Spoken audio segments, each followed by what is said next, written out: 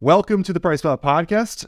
My name is Ben. I'm the co-host today, but today I'm the only host. We are at the Sports and Active Nutrition Summit in San Diego. It is February 16th, and we're super excited to be here with Nutrition21. So we got Todd Spear, Katie Emerson. If you guys remember from the Supply Side podcast, we had the same, except Mike was with us. So I'm expecting a little bit of a continuation from that talk because we kind of talk about a lot of the similar things, but mostly going to be talking about some of the topics that you talked about today. So welcome back to the podcast. Thank you. Thanks for having us. I guess we were so good you wanted us to come back twice. Yeah, Mike, Todd and I were joking about this. Was like we always have good discussions. Like we always have fun, and we were kind of like, what are we going to talk about? I know you wanted to have like a call to like just make sure we're on the same page. Yeah. Todd and I were like, we're gonna have fun with it. We're gonna have a good one. We always have a good time, and it always ends up being good content. So. I always like to say wing it about the thing they absolutely should not wing. When we did that online thing, I told Bound, I'm just going to wing it. He was like, please don't wing it. Yeah, he really freaked out. And then I told him, I was like, no, that's what I do too. And he was like, you do? I'm like, yeah, I mean, you know the content well enough. And, you can't prepare for the random questions that get thrown at you. So you might as well. This is what we do every day. Yeah. You have your sales calls, you do your research and development. And I literally do this every day. So how bad could it possibly go is my thought. Exactly. Today you presented. You had a really cool, actually, with a lot of your presentations, I already kind of know what you're going to be talking about. But today was really different with yours. And I really enjoyed it. So I want to talk about it. Maybe we could start off by talking about, where it kind of came from and what the topic was kind of intended for. Yeah. So normally the presentations, we try to do 50-50, meaning 50% nutrition, 21 ingredients, science, and then 50% what's going on in the market and trends and just in this space in the industry in general. And I noticed some feedback from when I did the Coffee with Katie series. I did something similar and people really liked the part where it didn't feel like a sales pitch. And because I'm not on the sales team, I'm not particularly good at that. So I can do the science, but because we didn't have any new science this year, I was like, why don't we give them something useful, something that they can take away going, oh, wow, I learned something new. Nutrition21 taught me. So I approached it from that angle for this year. And since last year's topic was sports nutrition is changing into active nutrition, you've got the esports, you've got collegiate athletes, and then you've got your everyday gym goers, CrossFit versus, just Joe Schmo. So how do those products translate to those demographics? How are they different? How do you formulate for those? And so I just kind of took that approach and cool. Yeah. I love the discussion of like active nutrition. I mean, the summit is actually called Sports and Active Nutrition, which I thought was a really important thing because so much of the industry is becoming it used to be all bodybuilders, like hardcore athletes, and it's not that, like you work out, you run, you don't compete in bodybuilding or anything, right? And it's just that's becoming so much of who we speak to so often. Yeah. And when we go to these expos, we're really lucky that there's great sponsors like Nutrition21, but a lot of times those presentations become, this is nitrosogene, and there's X amount of studies, and this is what it does. Thank you for your time. Mm-hmm. So I really enjoyed, you had like a bunch of statements that weren't about just nitrosogene. You had statements about quality, about formulations, about what you would put in products. And I kind of really like that, like a representative from Nutrition21 was getting on a stage and like addressing the industry. Yeah. Because I think with a lot of those kinds of presentations, it just becomes a sales pitch. And it's kind of what we expect, but we're talking about trends in the industry. So why not have someone who has had trending ingredients over the last couple of years talk about what they saw? So what were some of the trends or topics that you keyed in on? Yeah, so I get questions when I do presentations of like, why do we do what we do? And how do we do it? How do we approach it? And how can other companies kind of follow our footsteps? And I think the reason why Nutrition21 stands out is because, one, the science, obviously, but we try to do everything by the gold standard, whether that's meeting quality, doing quality testing, doing safety tox screenings on a preclinical in vitro. We cover our basis with that. But then we also go the extra yard of efficacy studies, and not just one. So a lot of products out there will go, oh, well, we did a double-blind study too. And it's like, okay, well, in the science community, it needs to be replicable, it needs to be validated. So you need to repeat that study using the same measures, but also different measures. So I was also explaining, for the consumer basis, it's nice to have the science. It's nice to have research, but you got to keep going with it, and you can't just have one. But overall, I just really wanted people to understand that, like, we're here to, like, help too. We're not here just to sell a product. Like, we're in this industry because we believe in it and because we want to make it better. So I wanted that to come across in my messaging, like, hey, you have any formulation questions, like, we got you, Your success is our success at the end of the day. We don't sell directly to the consumer.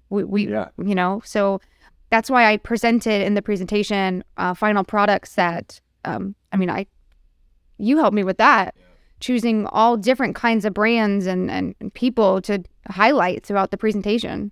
It was kind of funny. I had a conversation with somebody the other day and just yesterday, and I don't exactly know why I said it, but I mentioned like, oh, I actually did 2 formulas recently for a customer, and I made comments on a 3rd formula for a customer, and he was like, wait, you do formulation services for free? I was like, no, you're missing the point. I'm like, that's not my job, but we're knowledgeable people, and we are happy to help you.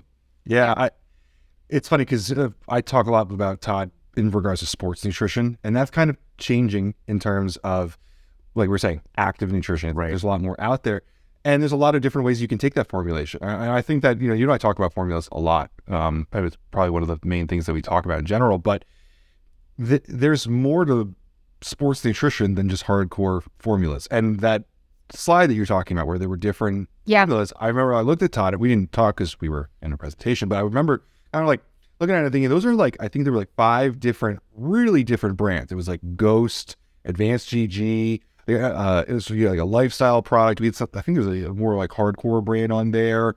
There's a lot of different companies right now that are enjoying Nitrosgen, New Level, and it fits in so many different ways. Right. And that's the thing too. Like, you can have one ingredient, and it's not just that one ingredient. It's a group of ingredients, and how you formulate it for your target audience can go in those different directions. So like you said, one is geared towards maybe more muscle pump bodybuilding, and then the other one's like, oh, just your average gym goer. It's still our ingredient in both those products, but they have little differences. Yeah, I mean, it's the overall function of our ingredient is blood flow, focus, pump, right?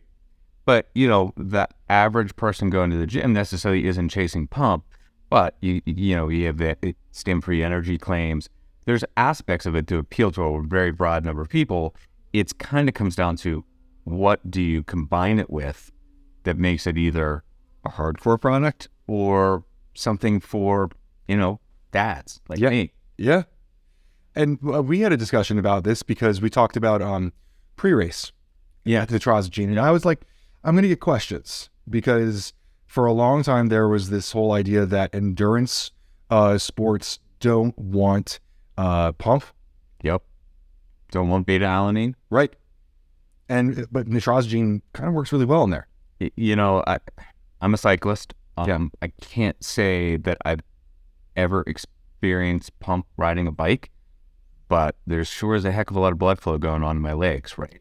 What I always tell people is, you may not want the pump, but the whole point is that you're increasing your blood flow, which means more oxygen to your muscles, which means your muscles are being utilized more efficiently. Right. So however you want to tell the message, you're going to get something better that's going to help you in your exercise. Right. You've been with Nutrition21 for 10 years. 10 years, yeah. And so we've been talking a lot this weekend about what we already said, the shift from sports nutrition, which we still know and love, right? I'm a junkie for sports nutrition. Yep. But we're shifting towards lifestyle stuff, other kinds of stuff.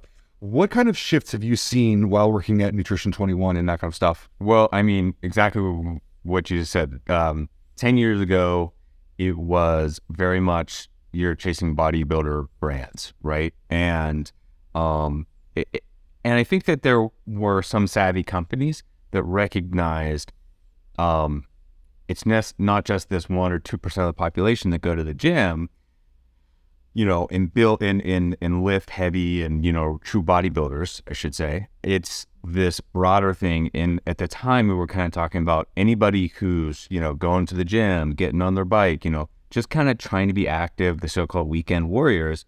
And, I think kind of the tipping point, frankly, in that had a lot to do with Ghost's rise. Yeah. Right. They hit that population, that broader population really well.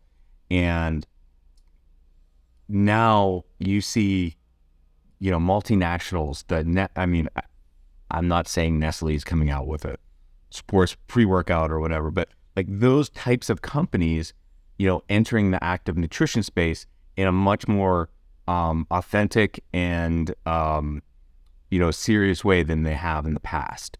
And, they're used to, you would see, products in the grocery store that were, pre-workouts that were from certain, multinational companies that, the big CPG space, but they didn't really have efficacy, and that's what's changed is some of these companies are producing very good products now, and they're reaching out to a much bigger group. And then one of the things that, I've said is, I think just about everybody I know uses a protein powder nowadays, right?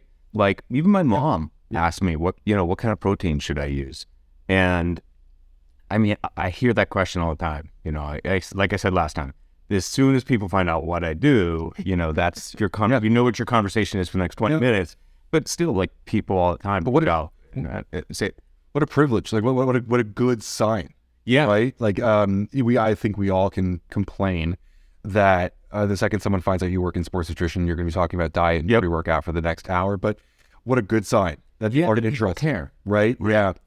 We talked maybe like 2 weeks ago. I did a video on ProSup's new Hide, which is kind of like a Walmart formula, and then it is going elsewhere. And I feel bad dubbing these things Walmart formulas, but it's a mass consumer FDM, right? Yeah, and so it has to meet a certain margin, and so the formula is not going to be an Ecovision, right? 57 flavors and spices. Yes.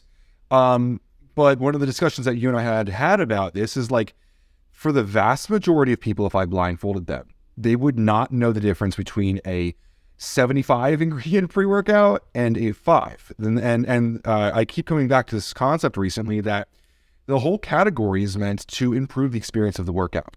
Yep. Right. Give you energy, give you some blood pump, give you some euphoria. And with so many of these now, brands are realizing that, instead of $15 for a product, I can manufacture it for $8 to $9 and be able to get it into more channels. Yeah. Get it to more consumers and be able to do, because these larger channels have more stringent requirements for margin to be able to get it there. Well, yeah. And I mean, you think about, the size and reach that Walmart, Amazon have, right?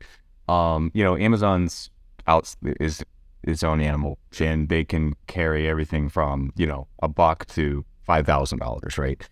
Obviously not pre-workout, and they have a large window of customers. Whereas, the Walmart shopper is price conscious. They have less disposable income. If you want to serve that customer, you need to be in, I couldn't tell you what that sweet spot is on the customer, that pricing. But, it's obviously lower than the person who's buying it at Lifetime Gym. Yeah. Or, some other high-end outlet. Yeah. And so what was a really kind of a godsend for talking about the formula, and the formula they put together was they were able to fit 1.5 grams of nitrosamine in there, which takes care of the equivalence of 8 grams of citrulline malate, right? So you can be able to shrink that serving size. You can be able to bring down all of that powder and stuff into something a little bit smaller, but still have the same power. That was a big trend that I found when I came to supply side with you guys last year. Yeah. Doing more with less. Well, it's, I think Josh Shaw might be the first person I heard referred to like that NASCAR phase, right? Yeah. Where every container had all these logos on it so that the containers looked like a NASCAR car. And I think like I heard that and I was like, that's brilliant. Yeah. But I think that we started from this point where you had less efficacious products, and then some key brands, Jim, right, started, talking about scoop size. Well, now we're beyond scoop size, and you don't have to have 8 grams of citrulline when you can have the same effect from 1.5 grams of nitrosamine, right? And you can still get, that an equally effective, pump or blood flow, however you want to measure it, from that smaller dose. But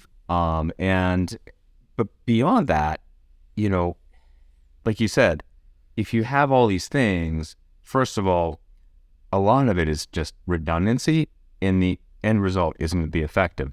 And so, what I've seen as well, I review a lot of labels. What I've seen well over the last couple years is that, the number of ingredients that are going in, but we're still kind of checking off like main mechanisms of action. Yes. We're just not checking them all off 5 times. And the mechanism of action has been a big discussion recently, specifically not having overlap.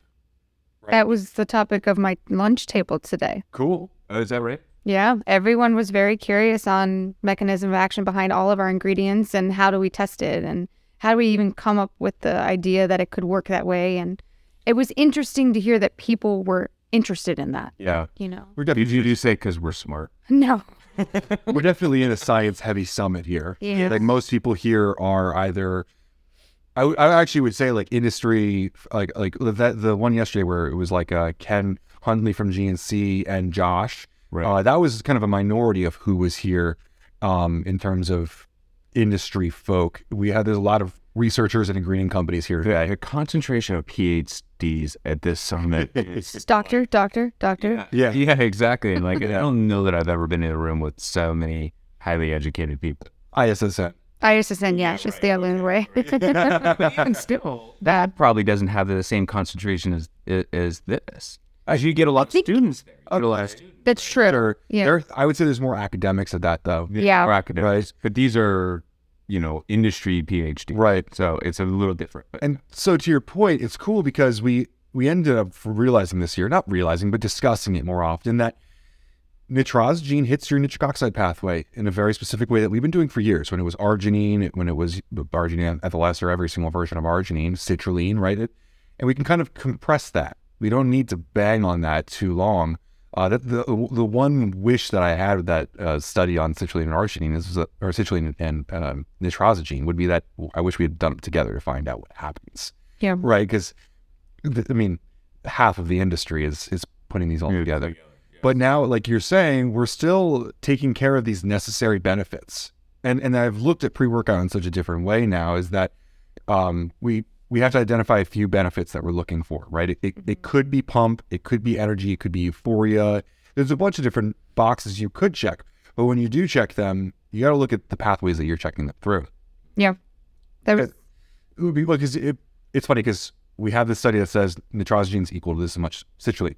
We also have studies on citrulline that show over this dosage, you don't get as much back, right? I think over 10 grams, it was a point of pretty much a very little return for that. Hitting like a ceiling. Right. So then you think about it. If nitrosogene is equal to 6 pure citrulline, how much more can you really add on top of nitrosogene?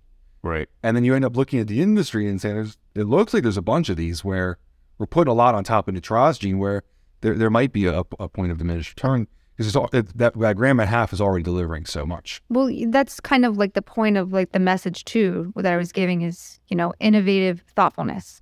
Are you throwing the kitchen sink at it, or are you being thoughtful? And there's the consumer that wants the kitchen sink. It's true. For sure. A lot of people that want. Yeah. There's and the funny thing is most viewers of this podcast are going to be those people that want that kitchen sink. Like, very proud. Our community loves the kitchen sink. I love the kitchen sink as an athlete.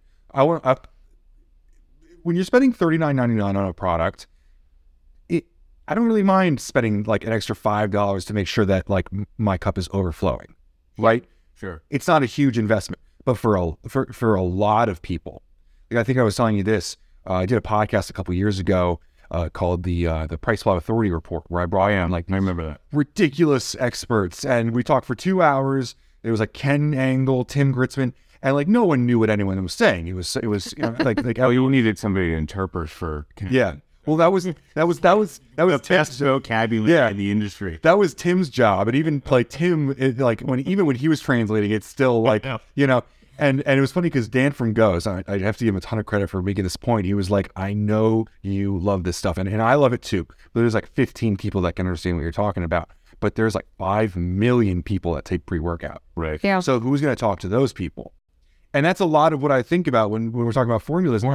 Because they, we we have this Discord, 600 guys that like will mix 3 pre-workouts together to have like the perfect experience. But that's not, the vast majority of these customers, right? Yeah. The vast majority of customers just want something that'll improve their workout. Yep. And Give them a little bit of boost when they're not feeling it, whether it's in the morning or the evening after work, whatever it is. It's like, there's some days it's really, I don't care who you are, it's hard to get to the gym, right? And that's when, frankly, pre-workouts help all the time, but that's when it can really, I think, for most consumers, make a difference. Yeah. It helps you get, the energy to do the thing that you should do, but you don't want to do. yeah. Yep. And we all have that. Yeah. It also helps you like get through the exercise. So like not even just the initiation of actually pulling the trigger, but like how many times if you didn't get a pre-workout in or caffeine or whatever, if you just skipped it and you were still able to initiate like, okay, I'm here, I'm ready to go. And then you're just like walking around to the machines and you're just like half-ass, it's like, it helps you get through. Yeah. And that discussion is starting to apply in so many different places. We've had really meaningful discussions about amino acids, the differences between BCAAs and EAAs, how much is really important. And I really think it's coming into protein now too. Like you were saying how, your mom takes protein. Like my mom takes protein like 3 times a day. Like there's so much in the industry of just quality right now. I feel really good about it. But Velocitol, I've been seeing more and more. Yeah. Which I'm excited about because it's been around for a little bit. It's on that Howard Stern commercial or that radio Nutrisystem. was on Nutrisystem. And then Howard Stern was talking, like called it out by his name. Cool. Like Howard Stern. Like you asked me last week or the week before this day, what are the chances of Howard Stern ever talking about one of your ingredients? I would be like 0. What's wrong with you? Right. But yeah. And then it became like, like a household.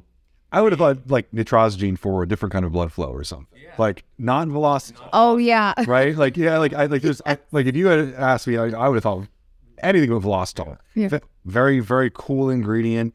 Our last podcast that we did together, we kind of pontificated for a while about the other benefits of velocitol and how like the early adaptations and stuff. But we're starting to see more proteins with it. What's interesting is I've been much more consistent with my protein powder usage, as had my wife, and with that additional, been more consistent with Velocitol. Mm-hmm. And I really, it's interesting. Like previously, I'd taken it on.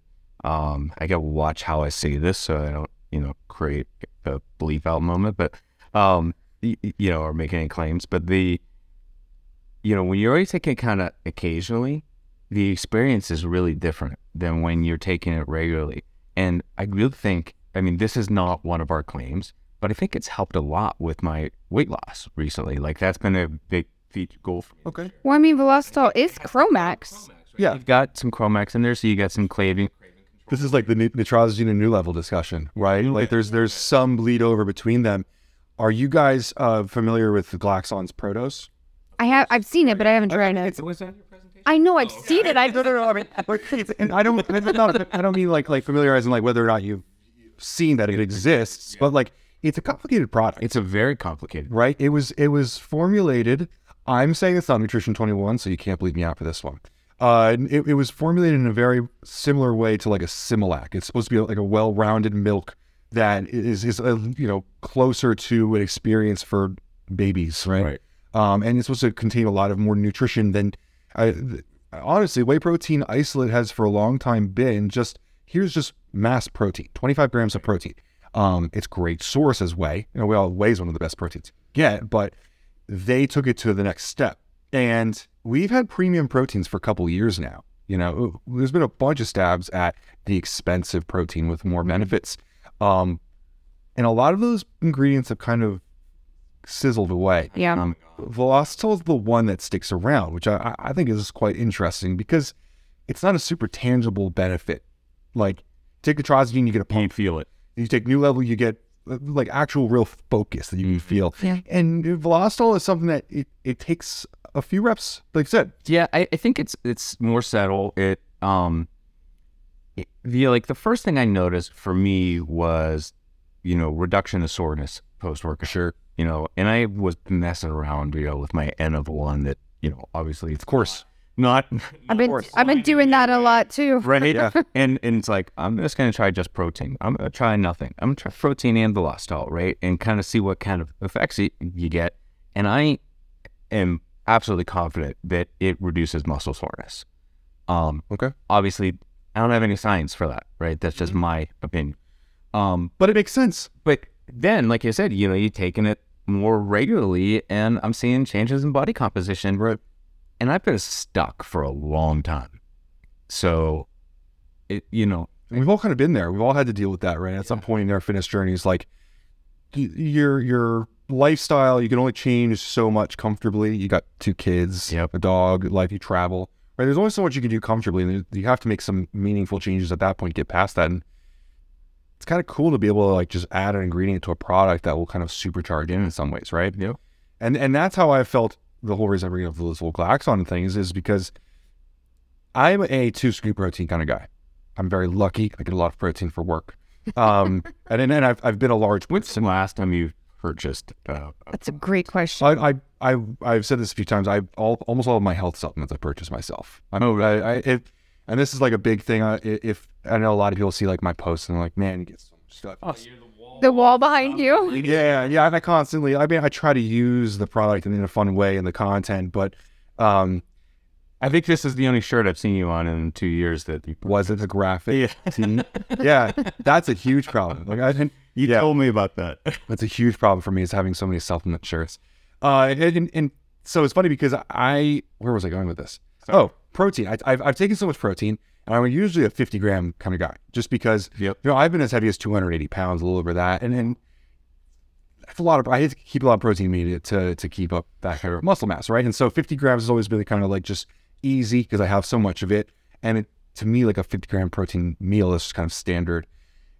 With Glaxon's Protos, I take 25 grams and I treat it the same as if I was taking 50 grams. And like you were saying, over time, I've recovered better. It's much easier to deal with the soreness. And I don't want to say it's equivalent to 50 grams or anything, any kind of claim like that, but I get more out of less. Well, I think part of the things that makes that product, so outstanding is that it is this blended protein. I think there's some isolated, there's WPC for sure, there's milk protein, right? I think there's even casein in it. So you have a longer, if you look at protein timing, right, it kind of is a product that you take a scoop once and you get, those multiple protein timing feeds because you have different digestibilities with times to digestion.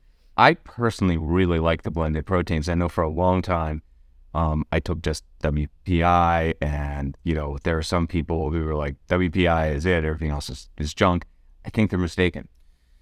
Well, I mean, there is value in WPI, don't get me wrong. I'm agreeing with you because with the macro counting craze, with the obsession with just protein overall, and especially with isolate. There was an obsession with isolate for a while because it's lactose free. I understand because for so long it was count your macros, get your protein in, yada, yada, yada. And eventually, and I think a lot of people have come to this realization, and usually it's a lot of athletes that eventually have like that hindsight is 2020, is that there's a lot more to life than just the macronutrients. There's also micronutrients involved, and concentrates, milk proteins, caseins bring a lot of other things, immunoglobulins, a lot of other stuff, maybe some growth factors. It's the controversial thing, whether or not that's bioavailable, but there's more to it, right? Yep. And I get it, because for the longest time, he was like, I need 250 grams of protein a day. And that is what matters. But the sources that it comes from bring a lot of other benefits as well. And I think that Velocitol is really fitting in there really well. Yeah. It's standing the test of time. It's kind of those things. So Chromex and Velocitol are very similar in their kind of mechanisms and I mean their composition as well. we talk a lot about Velocitol, but in terms of Chromax, has there been anything to talk about there? I mean, Chromax for a long time has been kind of a workhorse in Nutrition21. Yeah. I bet. It's just so highly researched, not just by us, by so many other people, you know? It's one of those things where, if I'm looking through the active ingredients of a lot of products, I see nitrosogene very easily because it's in the active area. Same with obviously Velocitol. Maybe in proteins, it usually ends up with the other ingredients sometimes. But chromium picolinate can end up in the minerals. Right. And it's easy to miss. Most of us meatheads just go straight for the actives. We don't look at the minerals at the top. Now, I've gone through multiple, multivitamins or fat burner type products and skimmed over that. And at the end of my video, I'm looking at the top, I'm like, oh shit, there's Chromax in this. I see that kind of workhorse, but this guy, to me, this is where you want to end up as an ingredient company, where your products are just accepted. They're tried and true. They stick around. And, I love novel ingredients. I love talking about the newest and greatest stuff. But when we were talking about proteins and premium ingredients and proteins, how many of those products didn't stick around? Whereas Velocitol sticks to the test of time. Yeah, it's been on the market for about 5 years, if I'm remembering correctly. But it's been largely underutilized. Yeah. And like we talked about in the last podcast, once we kind of started looking at the end results and, Katie helped me with some of the endpoints, but the increase in jump height, the increase in endurance, increase in power and performance, those are meaningful. Yeah. Much more so than it doubles your MPS. And it almost makes me wonder, when you really zoom out, what about New Level and Nitrosogene? What about some of these other products where we have been so hyper-focused on that, right? That was a conversation at lunch today. They asked me with, Nitrosogene, do we have any performance measures? Yeah. And I'm like, no, but we should. Why not? Just to see what it can do, It may not produce anything, and it may give us what we want to see, but it's hard because we've talked about, I think, this at supply side, measuring talent. Okay. Your natural ability to lift, and do you already know what you're doing in the gym versus someone who doesn't know? You're going to see a different improvement rate. Yes. So that is hard to measure, and that was one of the questions that I got on stage. For Velocitol study, were these men receiving help? Yeah, they had a strength and conditioning coach that was training with them and showing them how to properly do that. They all came from different levels to begin with. But so did the control group, to be clear. Right. And that's what I had to say to the people at the lunch table. I was like, you have to understand, yes, that does happen. Same thing with the gaming. Same thing with focus for the New Level gaming, the focus testing. You will naturally progress. As you learn something, you're going to get better. But you have to compare it to the control group. That's why it's a double-blind placebo control. That's the whole point. Well, and the other thing, I think that, if you're outside of academia or a group that works a lot with clinical research, the pharmaceutical people know this, but the placebo effect is so huge. We talked about that. And it's actually increased Yep. over the years. Yes. As has nocebo. I bring up placebo all the time, constantly. It is my biggest fear when I see with them stuff that I get sent, that someone one day is going to send me something that's just maltodextrin and prank me. Right. Totally possible. Absolutely. Yeah. I think it's entirely possible, right? Talking about Glaxon, this is a really great example. Last year, we had a bit of a discussion with them about natural caffeine. Right. Natural versus synthetic has been a big discussion for a while. And there's I this. think they hit differently. Well, this is this big anecdote that there's this difference, right? Because natural caffeine has some naturally occurring chlorogenic acid. Right. But when you look at natural caffeine, it's 98% caffeine by weight. So in 100 milligrams, you're getting 2 milligrams of something extra, maybe 1 milligram because there's a little bit of ash and moisture in there, right? It's not a meaningful amount of other constituents in there that would make any difference. That was Glaxon's argument, and most of us had kind of said, well, no, we feel a difference. Could be placebo, right? So they ran a little fun little experiment, and I love this kind of stuff. I love that you guys produce really high quality data, but I also really enjoy survey. I like the N of one. I mean, I've been playing around with the Streva and stuff. I mean, it's nice to actually be okay, because you know the placebo effect, right? So it's I want to try and not change my habits because I don't want to skew the data. and see if I really do see an effect. It's kind of fun. So check this out. So they gave out, I think it was maybe like 100 participants, maybe probably a little bit less, but like it was all consumers, and we would consider them to be like, early adopters or super consumers, people who care about brands, people who probably know their bodies really well. We would hope so, right? They told them, you're getting 3 samples of a natural caffeine and 3 samples of a synthetic caffeine. And they use like hieroglyphics on them, so there's no way to figure out like 1 through 3 and 4 through 6 or whatever, right? They swapped it. So see if you can tell us which one's natural, which one's and they're wrong. That's me, I bet. No, there were 2 synthetic, 2 natural, and 2 placebos. Oh, really? Fun. Almost nobody figured out which one was real from this fake. Is that right? Tons of people say this was the natural one. It was awesome. It was so much better than the synthetic, and it was maltodextrin. Wow. And it was supposed to be like, I think like 300 milligrams of caffeine, and they were thinking like 300 milligrams of maltodextrin function, like, or it might have been 200, but 200 to 300 milligrams of caffeine. That's significant. And so you think about like, of all the ingredients in the world that you could give someone and them not know, but they would be able to get it, caffeine's one of them. Yeah. Right? Other than that, it'd be like Yohimbe, because it would give you a heart attack. Like that kind of stuff. Like, sorry to anyone who produces Yohimbe, but like something like really tangible. Right. And that was one of those things where I've realized placebo really plays a huge factor. And so you're giving these people in general now these pre-workout drinks that are, bright red and taste like, Sour Patch Kids. Yeah. Right. And you drink it every single day.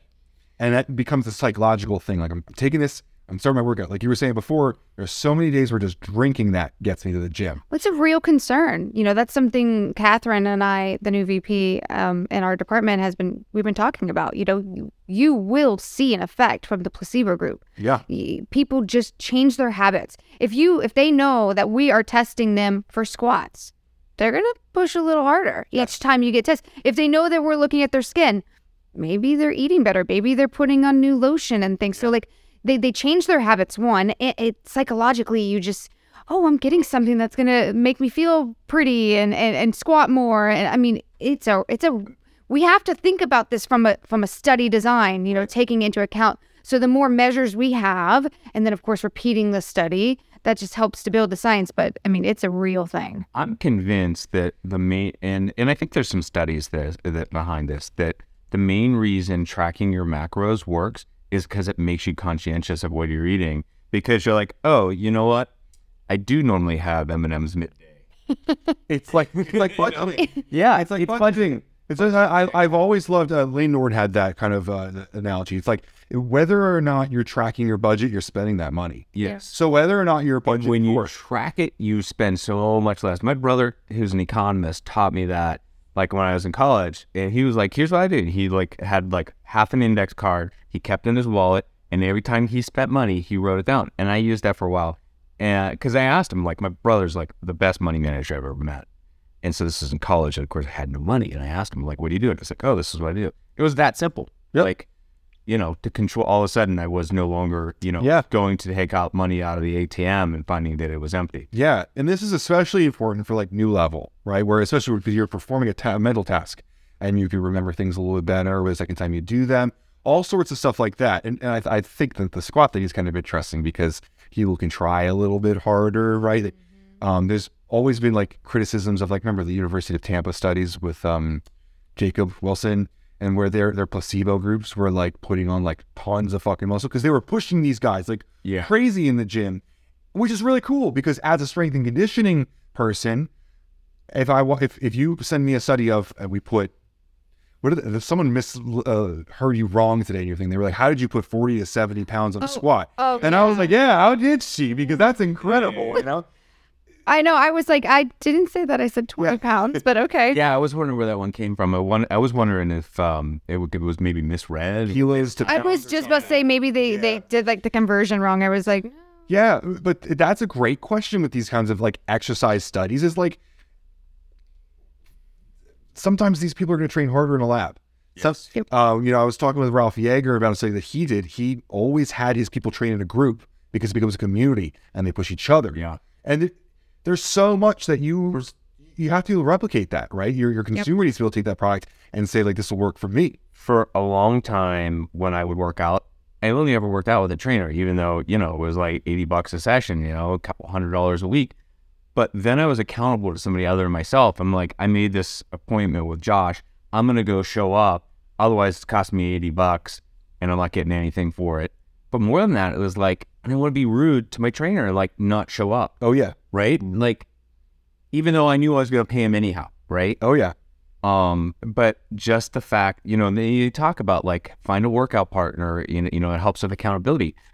Try it. It really makes a difference. Seriously, it absolutely does. And it's a gripe with some studies, because when the placebo group is putting on more muscle than an average person would, then it makes you wonder, like, how much can I really trust this? But we have to be able to replicate these like a real life scenario when we're talking about this, because it's cool to see what the best amount of muscle we can put on someone or whatever is, but like these ingredients are going to be taken mostly by average people.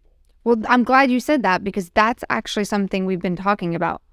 Nowadays, what is an average person? Great question. And that's kind of concerning. That was right. an interesting thing too, when we started, 10 years ago, when we started doing the studies on nitrosogene, the push was very much, we want trained young athletes. But that's not the main user. Yep. Yeah. And you start to think about who's the average user of pre-workout now. Active nutrition, right? A real bookend here. Well, sorry, I didn't mean to cut you off, but like, think about going to the Olympia and the Arnold. The people who, I assume that a lot of those people, even like, have you ever been? There's a surprising number of very out of shape people that are a big fan of bodybuilding.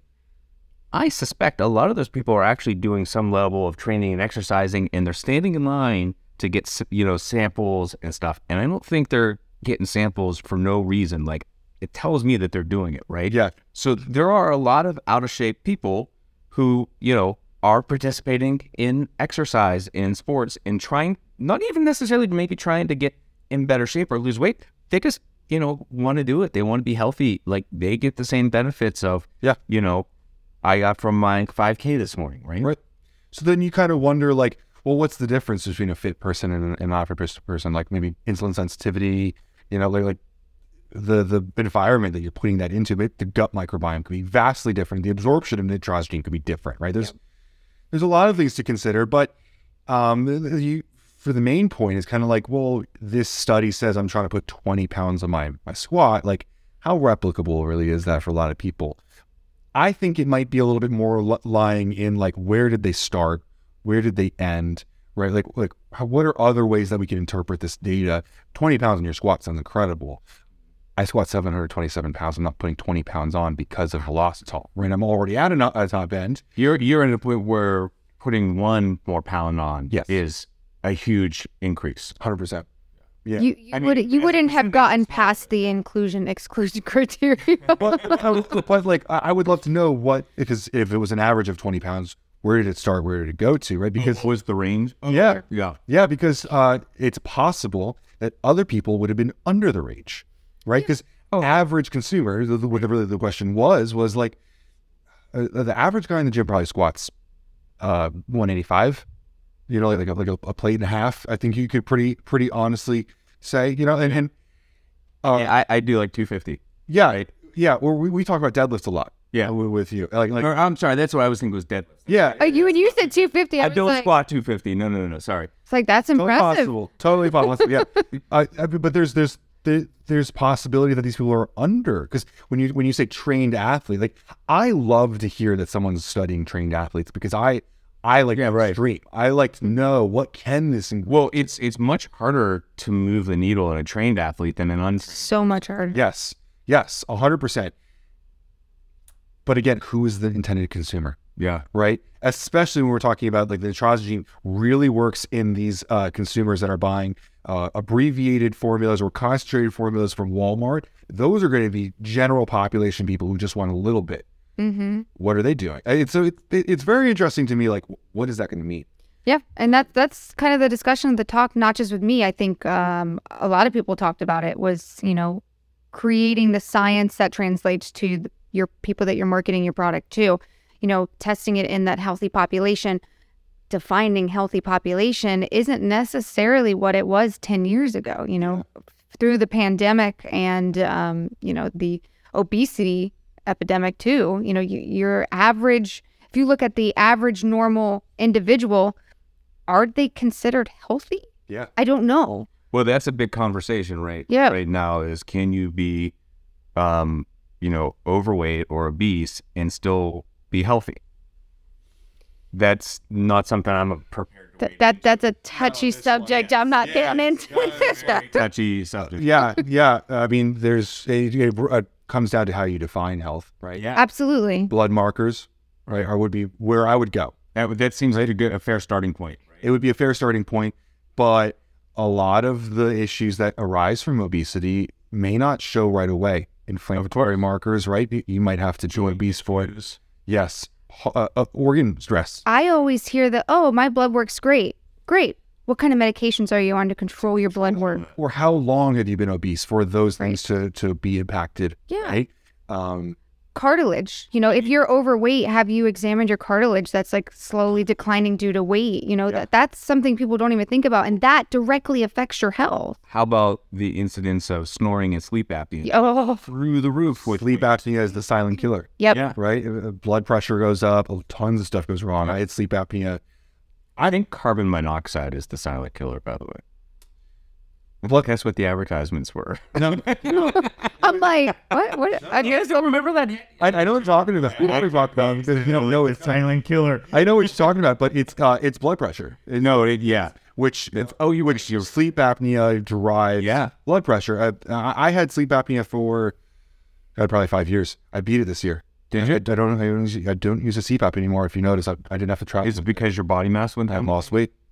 I lost weight. Amazing. One of the things that's pushing me is that I snore, and my dentist is one of my best friends, found this therapy where you use lasers to regenerate the collagen, and it's really helped a lot, but it's also pretty expensive. I went in every 6 months. Yeah. And It's all about this. Yeah. Like neck mass. I used to have a 20-inch neck. Yeah. Not a 19.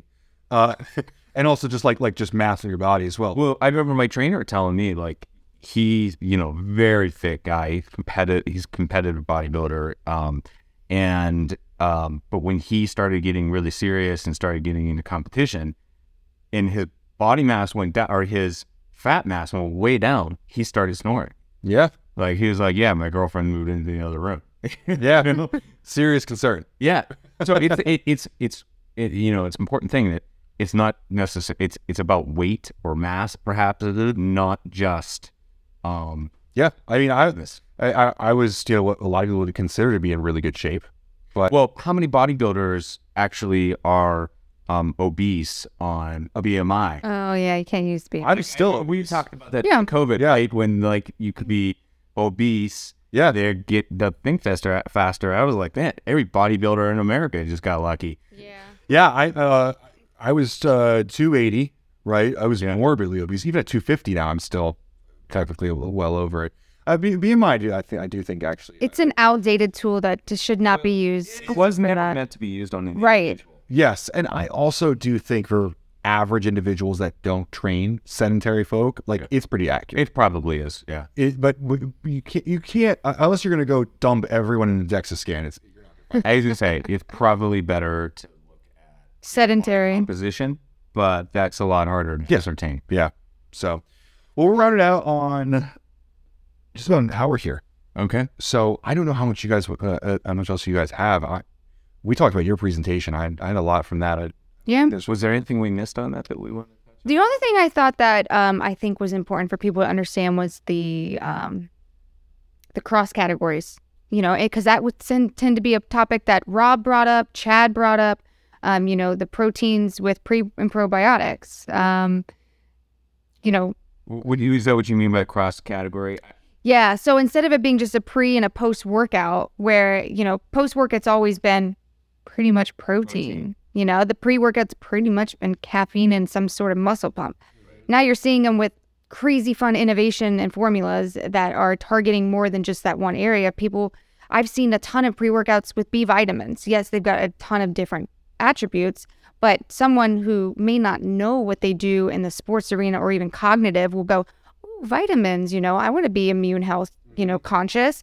And then you see the pre and probiotics being put into post-workout sleep and stress being put into recovery products, and that was touched on by a bunch of people this weekend. So I thought it was interesting. Yeah. And I think you are seeing more and more of that, sleep products that also contain a beauty ingredient. Yeah. Oh yeah. That brings up a really good point, because we talk about Listriva and people are like, oh yeah, we put it with collagen. And I'm like, yeah, I mean, that can go in that could go in two separate categories depending on how you market it. And hyaluronic acid, there's a lot of, well, I mean, this is the basis of creating products. Like originally there was probably a stimulant that became a part of a pre-workout, right? And why don't we pump with this, right? And so there's a lot of different things that go together. I mean, look at Ghost Glow. It's a good option for this, like with Listriva, that kind of category of just things working. There's a Ghost Glow? Did you just make that up? No. Oh, for a couple years. It's like a beauty product. Yeah. Oh, Dan, send me some. Which should. It should. It doesn't have Listriva, but it should. Well, we don't talk about Listriva very much. I never know what the plans are with it. Listriva is a great product. Here's the thing I always say about it. Like, it's not something you think of as sports nutrition. But for the vast majority of people, fitness also contains a vanity aspect. Yes, 100%. We all want to look better. Like a lot of people, part of staying fit is not just about being healthy, but feeling good about how they look. Yeah. So I think for sports brands, why don't you have, a hair skin product? Why don't you, have, I mean, like, as far as anything, you got Ghost Glow and you got Alani Nu, right? Yeah, but look at those two active nutrition brands. Yes. That realized that their consumers had a need. Yep. And they're already shopping with them. Yep. Why don't we give them something in our brand, meeting our goals and the things that we want to bring to our consumers, whether it's quality, commitments, or whatever, have them buy from us instead of going to some other brand.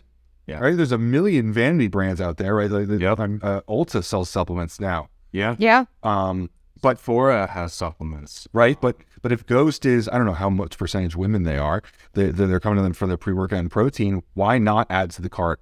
Well, without naming any brands, I've seen Listriva go into hydration. They're throwing it in there, and I'm like, well, why not? I mean, again, it's part of the sports nutrition, and it goes with the vanity. I mean, hydration is key for skin health. Yeah, that's skin elasticity has a ton to do with hydration. Yes, absolutely. I mean, hyaluronic acid itself is a hydrating ingredient. Like that's what it's a lubricant. Makes sense. Yeah. Yeah, absolutely. So that's been like a topic that we've been, discussing. Is like, it's not just beauty. The lines are being crossed over more and more. Part of like the active nutrition, like we started to talk about. You started out with this core consumer. It became bigger, and now it's this active nutrition, and that's where things really cross over. And I was just talking to a friend that was a contract manufacturer, and she was like, we were talking about whether or not she wanted to pursue sports customers. And I was like, you already do natural so well. Why aren't you looking at like the brands that are crossing over, the plant proteins, like Naturade, great brand that doesn't really do a sports brand per se, but they are doing proteins, right? Mm-hmm. That I was like, instead of like coming, trying to cater to hardcore sports brands, just take that crossover. Yeah, exactly. Hit a different demographic, but still you kind of get a little bit of both. Yeah, exactly. Yeah. Your consumer has a life outside of the gym. Absolutely. And they're already making you a part of their life. Well, and for the brands that aren't doing sports nutrition, they're just doing general wellness, they're going to... Look, if you're taking a bunch of supplements for your health, there's a pretty good chance you're going to the gym. Yeah. So why aren't you making a protein or pre-workout or something for them? 100%. Yep. It makes sense. Yeah. And I mean, fitness is probably at an all-time high right now. Absolutely. And I think the pandemic made it even more so, right? We all became aware of, oh, geez, that extra 10 pounds I'm carrying, that makes it more likely that I'm going to die from, this new terrible disease.